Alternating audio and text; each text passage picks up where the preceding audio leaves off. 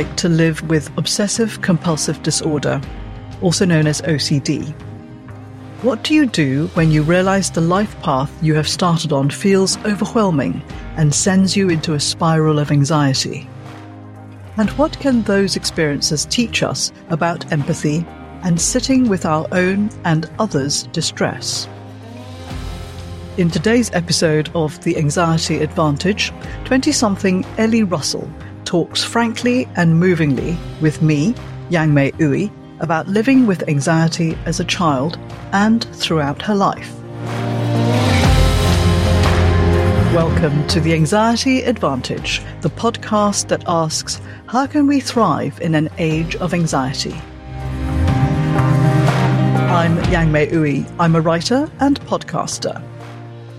I'm not an expert on anxiety. I have no medical or therapy type qualifications. I'm a writer, and like many people, I have struggled with anxiety.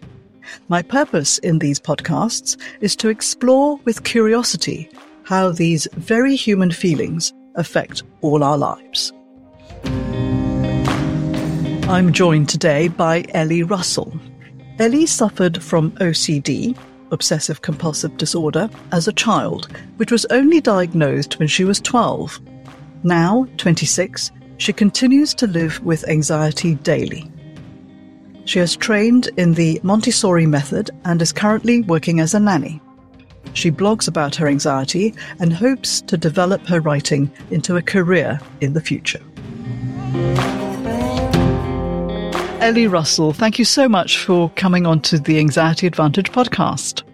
Oh, thank you for inviting me. It's very exciting. Now, as a child, you had undiagnosed obsessive compulsive disorder, otherwise known as OCD. Could you tell us what that was like for you?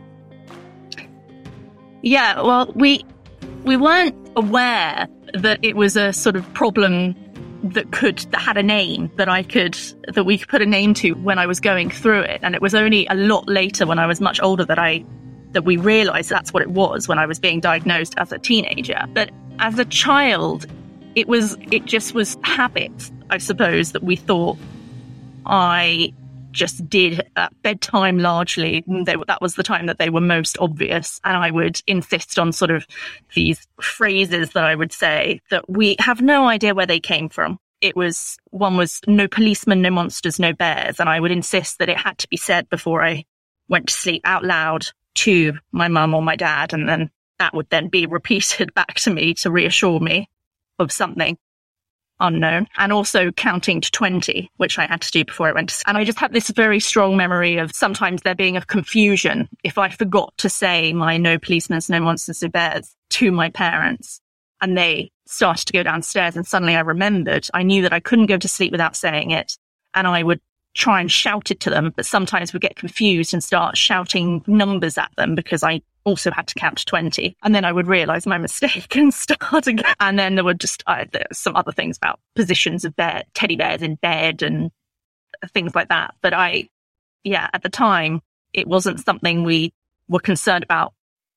It was just something that I did. It was slightly weird. Can you remember what that feeling was like? It must have been awful to feel that sense of you had to say these things. Are you able to describe it for us? It was just a feeling. There was just a feeling that if I don't say this, I'm not going to be able to sleep. There was a feeling in my chest sitting there that it just had to come out.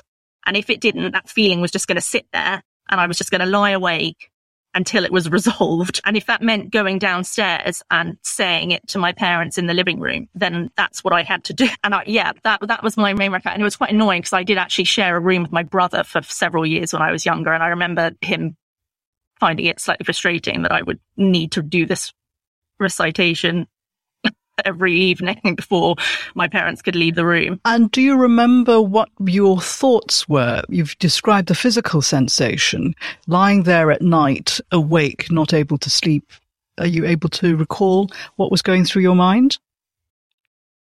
I really struggle to remember what the sort of thoughts were, really, other than it's really important that I say this. But I don't recall what sort of particular anxiety was attached to it. And what then eventually led your parents to take you to see a doctor about that?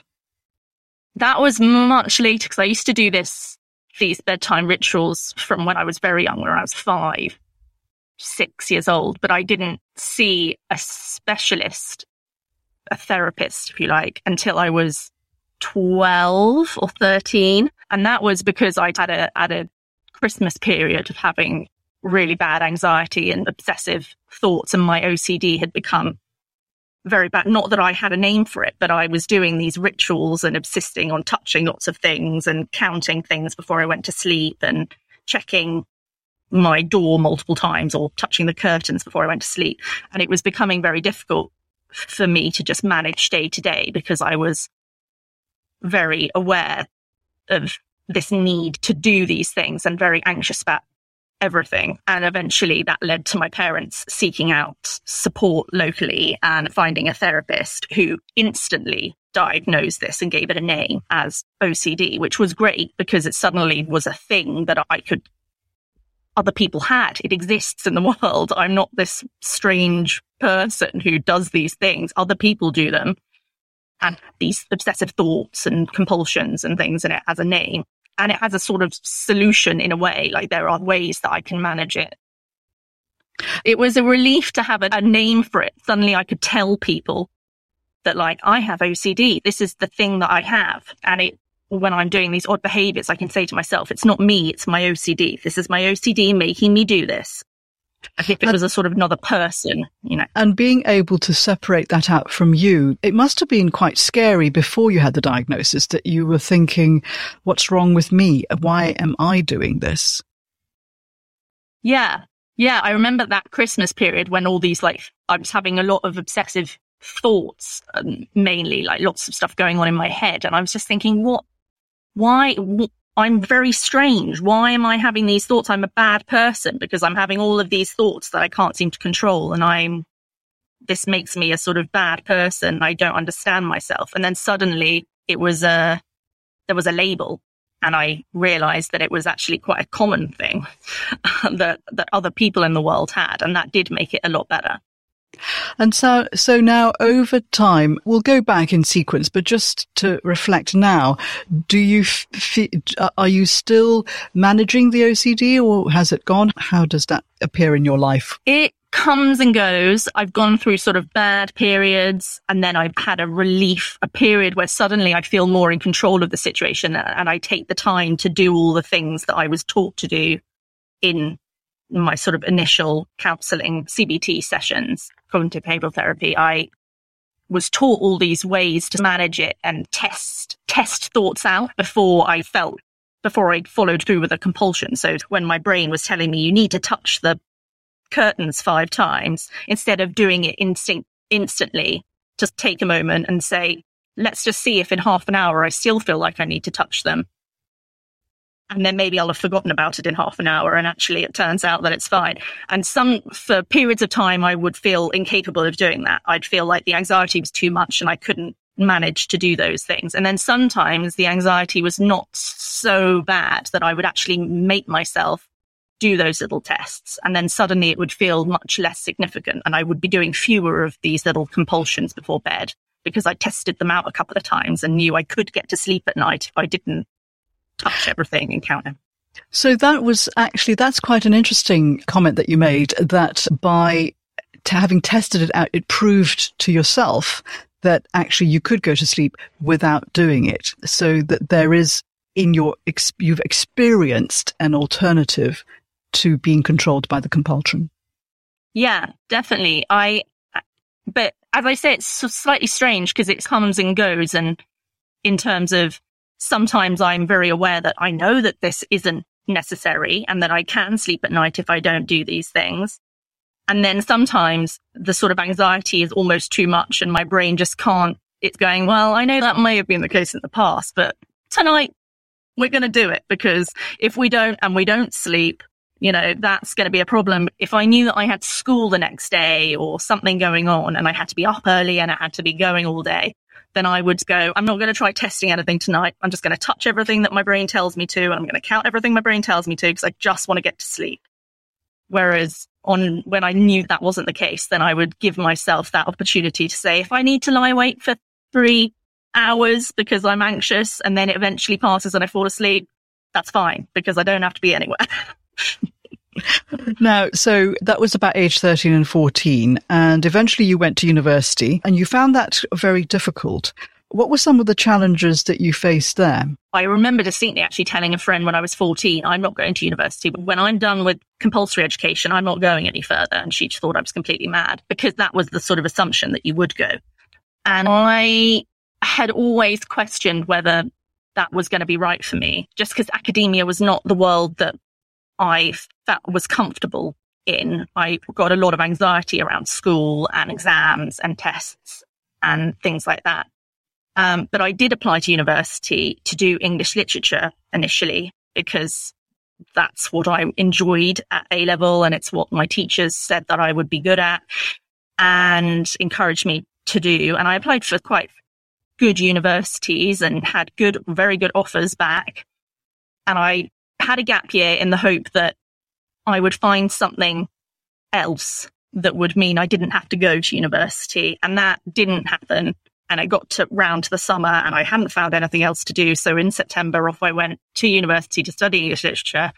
And within the first week, I knew that it was a mistake because I was incredibly anxious. I remember sitting in the first lecture and just feeling sick because I just couldn't understand what was going on around me. I was in a hall with 200 other people my age. And then there was some smart person standing at the front at a sort of lectern thing and just talking about something. And people around me were all writing notes and scribbling stuff down. And I had no idea what was going on. I couldn't listen and write. So I was just all over the place trying to work out what to do. And then it ended and we were just told, off you go. Now you're going to go to a seminar and sit in a room and talk about what you've just heard.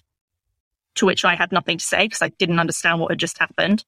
And then we were given an essay title and told, come back in 3 weeks' time and hand that in, please. And it felt there wasn't enough instruction there. It felt very overwhelming. And I just knew that I had been right the whole time and that it wasn't the place for me. But I kind of felt stuck there for a while. There's something there around learning styles. And actually, it occurs to me that there may be many other young people who are in your situation. They may not necessarily have OCD, but they may have a sense of, oh gosh, this is not how I best learn, to have someone talk at me, scribbling notes and so on. And that we are all channeled into university because we think that society thinks that, academia is the place where young minds are formed and, we create the next generation. But that's not necessarily the case for everyone. And I know you have some views about that. Would you like to share them? One of the early things that I did in response to my feelings about the university thing was write my feelings down. And I remember making this point that we're all put on this treadmill and we're just assumed to kind of go along. You go to school, you do your A levels, and then off you go to university, and then you get a degree and then you get a job. And everyone around me was just sort of seemingly doing that and talking about doing that. And nobody suggested that there was an alternative. And so that's what I ended up doing. But I don't think that it is for everybody. And I knew that it wasn't for me from a young age because I'd been saying this for a long time that I didn't want to go to university. And I just needed someone to tell me what the alternatives were. And nobody was doing that until it got to the point where I'd tried the university thing, established that it wasn't for me. And then suddenly there was an opening for us to look at what the other options were. And there are other options. And I did find an option that worked much better for me. And I am very happy that I did. And we'll come to that in a moment. And because I think I want to just stay a little bit with this idea of one size fits all, which ends up with quite a large percentage of young people perhaps feeling that they are failures and having unnecessary anxiety around, oh, I can't do university. What's wrong with me? I can't fit into this mold. And so you end up having, at the very formative period of your life, a sense of failure, having to give something up. And that's not necessarily the fact that they are failures, but it's just that it's a square peg in a round hole. And if at an earlier stage amongst schools and so on, there can be options and more tailor-made and more career advice for young people around following a career path that might be more suited for their learning style, their personality, their temperament, and so on, we wouldn't necessarily have to kind of impose a sense of failure and not fitting in on a number of young people. I feel like there are lots of different options. And actually, I became aware of them after I dropped out of university that first time. I suddenly became aware of other people around me that had actually also not followed in that path or had done what I'd done and started it perhaps because they'd felt they had to and then learned that they didn't. And then I learned that, such and such down the road had started working at the age of 19 somewhere and has just been working their way up since. And they were then in their early 20s and had, were having a great time, and their friends were still not graduated from university and they were, in the field that they wanted to be in and working. And others that had actually, even at my school, I learned that some had gone on to do apprenticeships and similar things where they were just working and studying at the same time. And I only really became aware of those when I was in the position of suddenly questioning it all and looking up what the options were, because it's not for everyone. And even if you look at someone on paper, it doesn't mean that if someone is academic or does well, perhaps I should say, in school and the school environment, seemingly on paper, that doesn't mean that they are made for that further education in the same way. I did well at school. I was very good at school because I worked very hard, but that was largely driven by anxiety. I was a very anxious child. So when I did my homework, I spent 3 hours on a homework that other people were perhaps spending 20 minutes on because I needed it to be perfect. And I needed to get it right. And I would cry a lot over my homework because I wanted it to be brilliant. And I did very well. And that led to people assuming, oh, she's very clever, she's very smart, she should go to university. But that was completely the opposite of what I needed, because that environment created this anxiety in me that I just didn't want to have to deal with in that big academic environment. And I think there's something to be said for someone in your position where you realized early on at university and you stepped back and then changed your career path, because I'm just thinking of some of the people that I've come across. There's this teacher who basically he's a very smart cookie but he just teaching isn't suited for him. But he set up his life in such a way that he's married, he's got children, he's got, a mortgage and so on. But he's recently taken the step to go and learn to be a car mechanic because he loves cars. And it's like, wow, that is brave. But he had, what a difficult decision at this later stage in life. Whereas perhaps if at an earlier stage, someone in his position could have gone down the apprenticeship car mechanic route, and there's no shame to it. Never mind about university, just do this thing which you're really good at and you love. So I think there's something to be said about listening to your anxiety and taking an action at an early stage rather than trying to go along and then building up this sort of structure where you then have to unravel. So you were able to find a new vocation that suited your temperament and also your skills. Could you tell us about that? It's actually my mum that found the course that I ended up doing after that. And I remember sitting on the sofa with her and her saying, you love children and you love working with children, looking after children. And we've established that the sort of university learning style and even the way school is taught, where you're sitting at a desk being talked at and then having to memorize lots of things, is not the is not your style of learning. So perhaps training in another style of learning in Montessori would perhaps be suited to you, because that involves children and it involves a style of learning that you value and that you would actually be enthusiastic about passing on to another generation of children. And obviously the fact that we'd be learning about this style suggested that the teaching would also be reflective of the style that we'd be learning about. And I remember looking at this course and being excited for once about what that would be like. I'd done placements in schools in the sort of nursery school that I grew up in, including, in fact, the Montessori that I went to when I was very little, for 2 years, when I was 3 years old.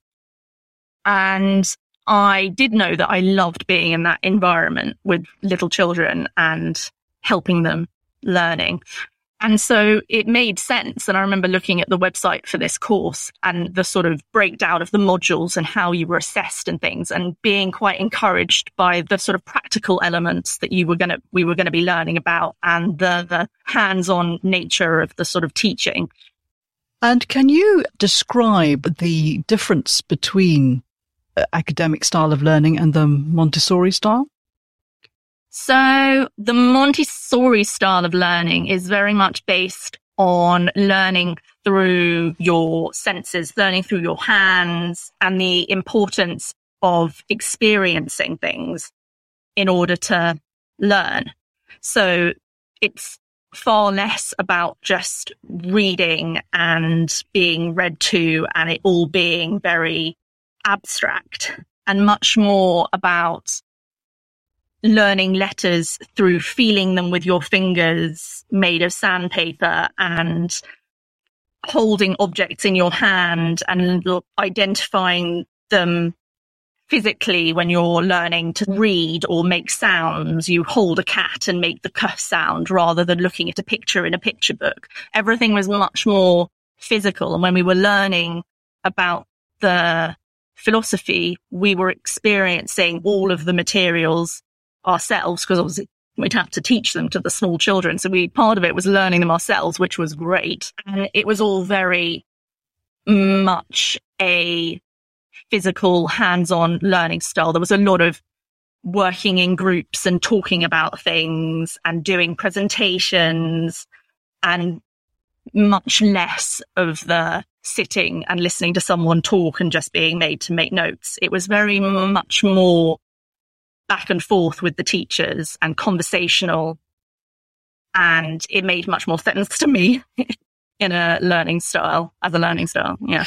That makes me think of how I had to learn law for my law qualification. So I read English at uni, and that was easy for me because I just read books and I didn't go to any lectures, which was very naughty of me. And I read the textbooks and then I wrote the essays. And so that was a slightly different experience from you. But when I went to law college, I remember we were taught, I trained as a solicitor, so we had to learn not just the law, but also legal procedure. So we had to learn things like, back in the old days, triplicate copies of this order and quadruplicate copies of that order and so on. It was quite practical, but because these are the documents you have to serve in court. But it's like, oh my God, how am I going to remember all this?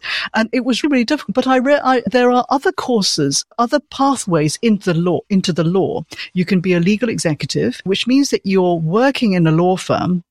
And then as you're working, you can do your exams. And actually that it's hard in its own way because you're working a full-time job and you're doing your exams. But it also must be a little bit easier because you're handling those triplicate documents and you're actually doing it. So when you come to sit down and do the exam, you go, oh yeah, well, I've experienced going to the court and handing in this document and so on. And I remember trying to memorize all kinds of law cases.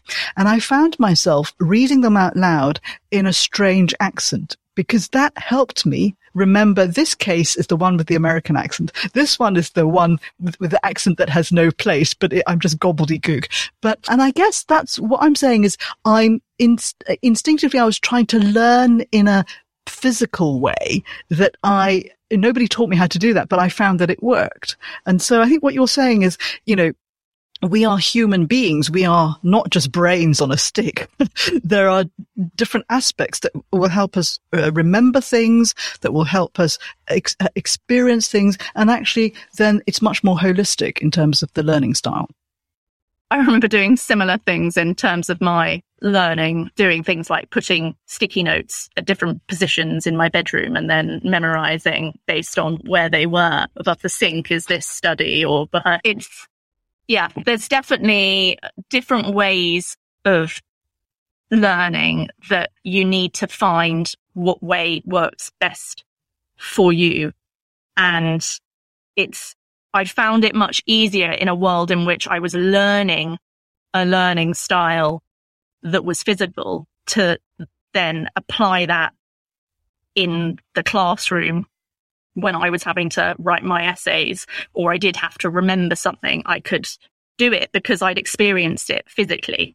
And that made much more sense to me. And I think it makes much more sense to quite a lot of people, but they don't know that's a sort of option in how to learn, because they've been so used to sitting at a desk. And so in this period, what was happening with your anxiety? It was still very much there, although it had got better. I remember by the end of the first year, I was in a position where I felt like I could come off the anxiety medication that I'd been put on a year previously. And I started to cut back. And actually, I learned from that experience that, in fact, at the moment, at that point in time and continuing, my brain needs a bit of help. So although I was clearly not feeling the anxiety was overwhelming me and felt comfortable to try and come off medication, my anxiety did come back in quite a big way and made my studying quite difficult for a period of time. And I learned from that, actually, I need the medical help. So I went back on it. But I had a lot of support around me, and all of my tutors were very aware of my anxiety. I had a learning assistant that I saw once a week, and I would very happily cry to her or to any tutor whenever I was just feeling overwhelmed by everything. And they were very good at helping me to break down an essay assignment or similar and tell me what I needed to do and what actually was just extra that perhaps my anxiety was making me feel I had to do to make something perfect. So for you, there are almost like two aspects of anxiety. There's the anxiety that's part of you that you've been growing up with ever since you were a child. And then there's the anxiety that's, I guess, made worse or put on top of that by certain situations. For example, going to university where it didn't suit you. So it went into overdrive and made things worse. Whereas by following the career path and the learning path that suited you, that top layer, you could just kind of take a bit of a break. But the the sort of anxiety that you've grown up with is still there, but it's not made worse. Would that be a fair description? Yeah, I think that is probably right. It was the anxiety that I'd kind of had consistently throughout school that continued, but the sort of extra layer that I really hadn't been managing well in that period of time that I'd been at university the first time round and that hadn't suited me. That was like an extra level that also made me very low mood-wise and just very generally unhappy. But the anxiety that I was then suffering while I was doing my Montessori course was much more than what I was used to having throughout my time at school. It was the anxiety that just sat there while I was doing an assignment that was like, I've got to get this right. I want to get a good mark. I want to understand what I need to do. And in situations where I just didn't really understand the question, that was when my anxiety would take over and say, we need to understand all of this. We need to know what's going on. If I didn't understand something from class, I would get really anxious about it and feel like I needed to watch every YouTube video I could find on it to try and get it to come in a different way, maybe to listen to it or to read a different thing on it, because I needed to understand everything. And I would read all of the readings that were on every bit of our online sort of platform for every topic, because I felt like I needed to just read it all. And then I'd go in and find that everyone else in our class had just not really bothered. And that didn't seem to affect them. But I just felt like I had to know everything. I had to read everything. and if possible, understand everything. And so also the key also seems to be that you were surrounded by tutors and other people who were able to give you support, who were not afraid of your anxiety and were able to actually support you in a helpful way, as opposed to, I can imagine at a university where it's much bigger, there are thousands of students, the support systems are not really in place. Yeah, at university, I had a very clear understanding that I was just a number. I wasn't really anything. I had a student number, and that's the only way that I was really recognized, and really only maybe on the computer. Like, the teachers themselves wouldn't have known me from Lucy down the hall. Nobody knew who I was. So I remember having one tutor in that brief English literature period who was very aware that I clearly was struggling, and I would cry to her, and she was very reassuring, and she helped me get through the one essay that I did hand in the end. But she was also there when I then said, I can't manage this and this is not the place for me. And she was very understanding about that making sense. But in this small environment where there were 12 of us in the class, the most, and there were sort of 6 tutors in the college, they all knew me by name, and they were very open to me coming to see them, knocking on their office door, sending them an email and saying, I don't understand what I'm supposed to be writing, or, you've told me I need to do this, but there seem to be so many sections to it, I can't understand how you fit that into that word count. And they'd say, right, well, you only need to do this, this many words assigned to this section. They were very good at breaking things down for me and giving me much more specific boundaries for what needed to be there, so that I wasn't seeing it as such an overwhelming big picture. It seems to me that actually, what we need as a society is a greater understanding and empathy for anxiety, and not to be afraid of these kinds of uncomfortable emotions. And I'm thinking how that has affected me, because I'm an anxious person, and although I don't have a medically diagnosed condition, it can affect me in such a way that I'm scared to speak up about something, or I just muddle along and try and do my best. And because somehow to express, I'm a bit anxious about this, feels like weakness, feels like people might laugh at me. And I guess and what that has done for me, I feel, is that I sometimes can shut down this part of my anxiousness, and I'm quite hard on myself. It's like, pull yourself together, don't be so ridiculous. And so then when someone else comes to me and shows their anxiety, I am potentially likely to shut them down. And I'm ashamed to say, if someone came to me and said, I don't understand this, can you just go through it again with me? I might have a tendency to go, oh, come on, I've gone through it with you 3 times. What is wrong with you? And I say that, I'm not proud of it, but I think I do that because I shut down my own anxiety, and I shut down this emotion and sadness and fear.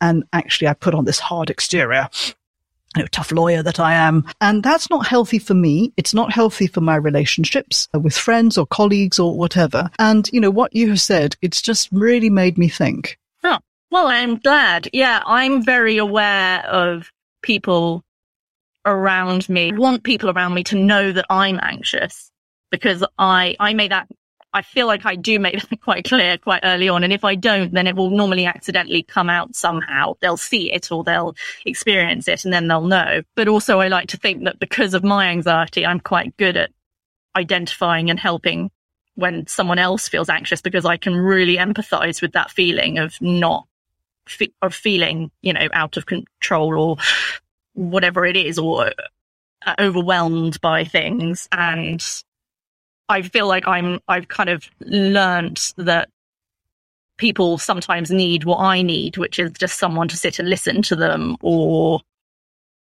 I don't know, provide something, but it's going to be different for everybody, what they need. What I've actually realized by doing this anxiety podcast, as I've come out as an anxious person, I'm no longer hiding behind my strong lawyer persona, is that when I talk about it, many people say, oh gosh, I get anxious too. And it's been so refreshing and wonderful that a number of men who seem to me, fearless and capable have said, oh gosh, I get anxious too. And you think, wow, thank you. I always say thank you for sharing that with me, because it makes me feel not so alone.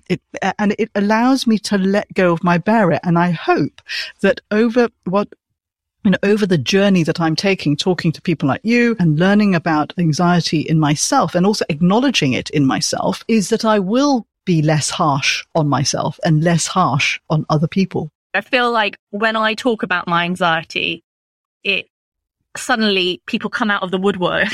They're very it suddenly makes people admit to how they find that they suffer as well. In fact, that happened when I was struggling at university doing my English, and I wrote this blog post about university and how it wasn't for me. It was a letter to university saying I never thought we'd get on and I was right and this is why. And I was just getting it all out of my system, and I posted it on social media, and a girl on my course who I've had never spoken to, she was somewhere in that hall of 200 people, sent me a message saying, I've just read your blog post and I feel exactly the same way. Please, can we meet up and have a coffee and talk? And we did.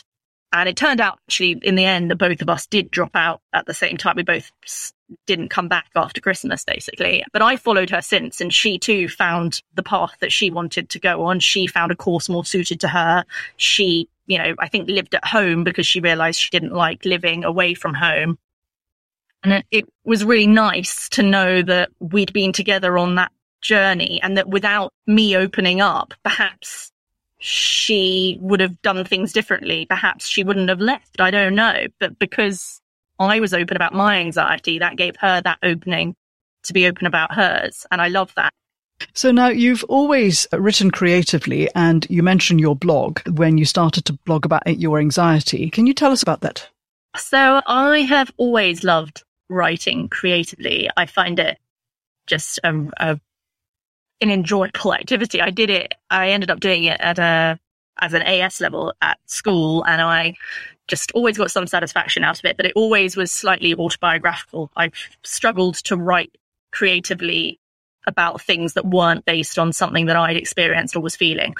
And so during my gap year, straight after I left school, I suddenly was just inspired to try and do some creative writing. And I started it by writing a sort of open letter to my surgeon who operated on me when I was a very tiny baby and I was very ill and would have died otherwise. And he operated on me, and I felt like I needed to write a letter to him where I could get out how grateful I was that I am now 18 years old and I've done the whole of school, and I'm now looking at what my future holds, and none of it would have happened if he hadn't saved my life. And so I wrote this letter, which I did in fact send to him, and he did not reply. But I created this blog so I could share this letter with other people and just share my gratitude with other people. And family members read it, and they thought it was a very nice letter, and they were all very lovely about it. And it inspired me to just keep writing these letters just about anything that came up. So, of course, I ended up writing the one to university, but I also wrote ones to my brain, and I wrote ones to my body when I was if I was frustrated with my body about things. And it was just something that I just kept up all the time. And every time something happened in my life that felt significant and carried with it some big feelings or thoughts about the world, I would find a letter that I could write to something relevant and get all of it out, and I would share it with friends and family and on this blog. And people seem to like it. They read it. I've read a number of your blog posts, and they are very moving. And I find, you write really well.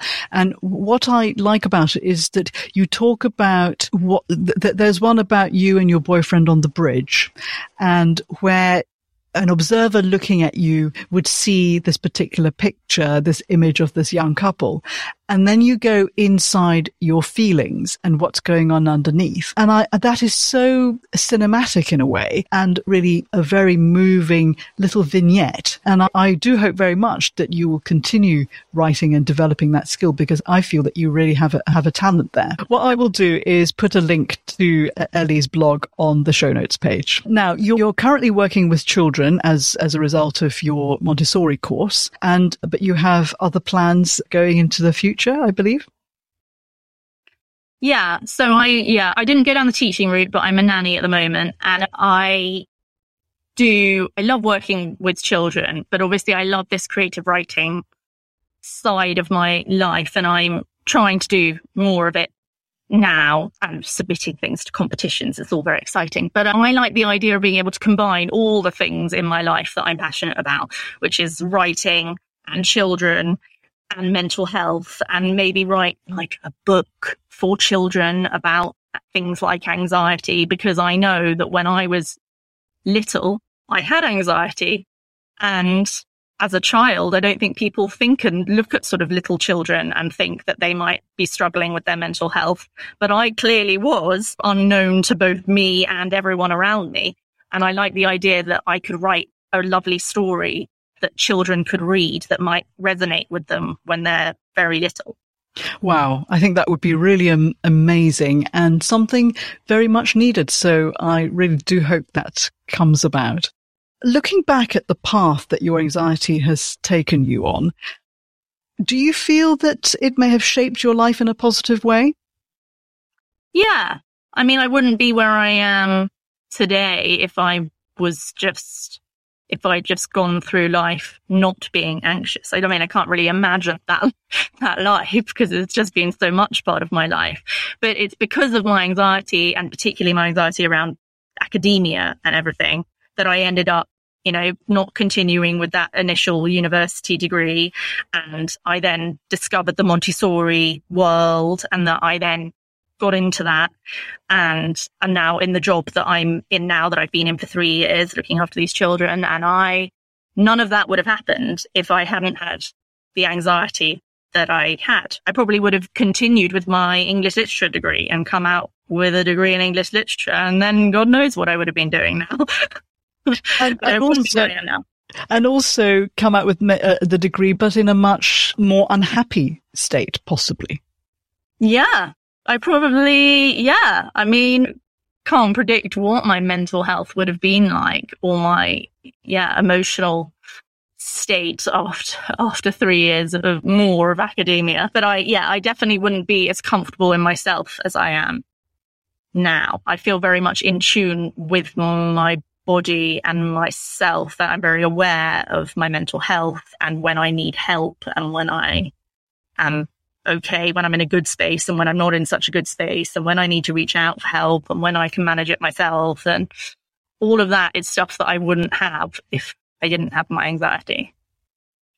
And I feel that there is something also, that is a wider message for other people, someone like me, where I have, spoken about, being tough on myself and not wanting to recognize my own anxiety. And I think that we can all go through life clamping down, not just on anxiety, but any emotion that feels a bit uncomfortable. And being self-aware and being able to be in touch with our feelings can only be a good thing, because it means that we can be authentic with ourselves, but also with the people that we're with, to be able to say, oh, you know what? I'm finding this really tough at the moment. There's no shame in that, but because we are maybe encouraged by society to kind of power on, you can't speak about it, and then it goes underground, and then it kind of bubbles up in all very unhealthy ways. I completely agree. I think that we need to be better at accepting that we can't all be 100% all the time, and we can't be on it 100% all the time and feeling okay 100% all of the time, and that sometimes we need help from other people, or sometimes we need space from other people. It all depends on what your mental health and your emotions might require. People around me are very aware of what I need, because I'm very good at communicating it. Normally in the moment, I'm very good at communicating that I need someone to talk to, or I need to be left alone. And I think more people need to learn to listen to themselves in that way, because we don't do enough of it. And I think also sometimes we, if we're living with someone, or just actually, with the ups and downs of life, it doesn't necessarily have to be anxiety as such, but, someone's feeling a bit down, or they are anxious about something, or they're frustrated about something, to be able to sit with it, not necessarily physically sit with it, but kind of be with them and just go, can I get you a cup of tea? And if they say, actually leave me alone, not to take it personally, because I'm guilty of this. I want to fix it. I want to make you better. And it's not my place to do it. But I feel maybe it's just, again, this anxiety about somebody else's anxiety, that it's okay just to go, okay, well, let me know if there's anything you need, and then let them be, because that's what they've asked for. Yeah, I think the most important question to know to ask is, what do you need? Because different people with different mental health struggles need different things, and even need different things at different times. Sometimes I do need to be left alone, but sometimes I want someone to sit next to me, bring me a cup of tea and sit next to me and put something funny on the television. But you're not going to know that unless you ask me in the moment, what is it that you need right now? And I feel like I have been surrounded by quite a lot of very good people who are very good at doing that, and it's made me be much better at knowing to do that to other people. I think that's a really good place to end this wonderful, fascinating, wide-ranging and very moving conversation. So, Ellie Russell, thank you very much. Thank you. That was Ellie Russell. You can find her blog at ellie-maysletters.blogspot.com. I will put the link on the show notes page, details coming up. You can find links to some of the things we talked about, as well as photos and credits on the show notes page. You can use the bit.ly short link, bit.ly, bit.ly -anxiety or go to my website, tigerspirit.co.uk, and click through to the Anxiety Advantage. Today, Ellie shared with us her very personal story of how anxiety has affected her life from an early age. In upcoming episodes, we will change gear for a high-level exploration, Digital Life and Anxiety, with author James Wood, also known as J.W. Wood, and a light-hearted list of things that make us anxious, with River Ousley Brown. Subscribe or follow the Anxiety Advantage podcast on Spotify or wherever you listen to your podcasts, and new episodes will pop into your pod listening app as soon as they are published. It's free. I'm keen to share stories from people who have found ways to live positively with anxiety. It would be amazingly helpful for me and also our listeners to hear from you if you have a story about transforming anxiety for good, or how you have discovered ways to thrive in your life. If you'd like to share your stories, please email me at anxietyadvantage.uk@gmail.com. I would love to hear from you. These podcasts come out of my personal experience and perspective, and I do not claim to speak for everyone who may be living with anxiety. Views expressed by my guests are entirely their own and do not represent my views. The content of these podcasts is for informational purposes only. If you are affected by anything in these podcasts, please seek the advice of your doctor or other qualified professional. Today, we looked at anxiety from the inside with Ellie Russell's personal story. What other aspects could we explore in these podcasts? Drop me a line with your ideas, and let's see if we can feature some of them in future episodes. You can email me at anxietyadvantage.uk@gmail.com.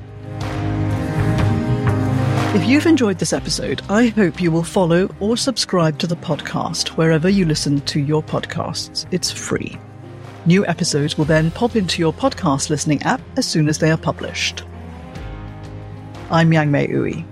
The website link again is bit.ly/anxiety advantage if you want to find the show notes page and other episodes. Or go to my website, tigerspirit.co.uk, and click through to The Anxiety Advantage. You can find me on Twitter, Facebook, and Instagram, where I am at TigerSpiritUK. There is also a dedicated Anxiety Advantage Twitter account at Anxiety Thriver. Or you can simply Google the podcast, The Anxiety Advantage, and my name, Yang Mei Uy. Thank you for listening, and see you again soon.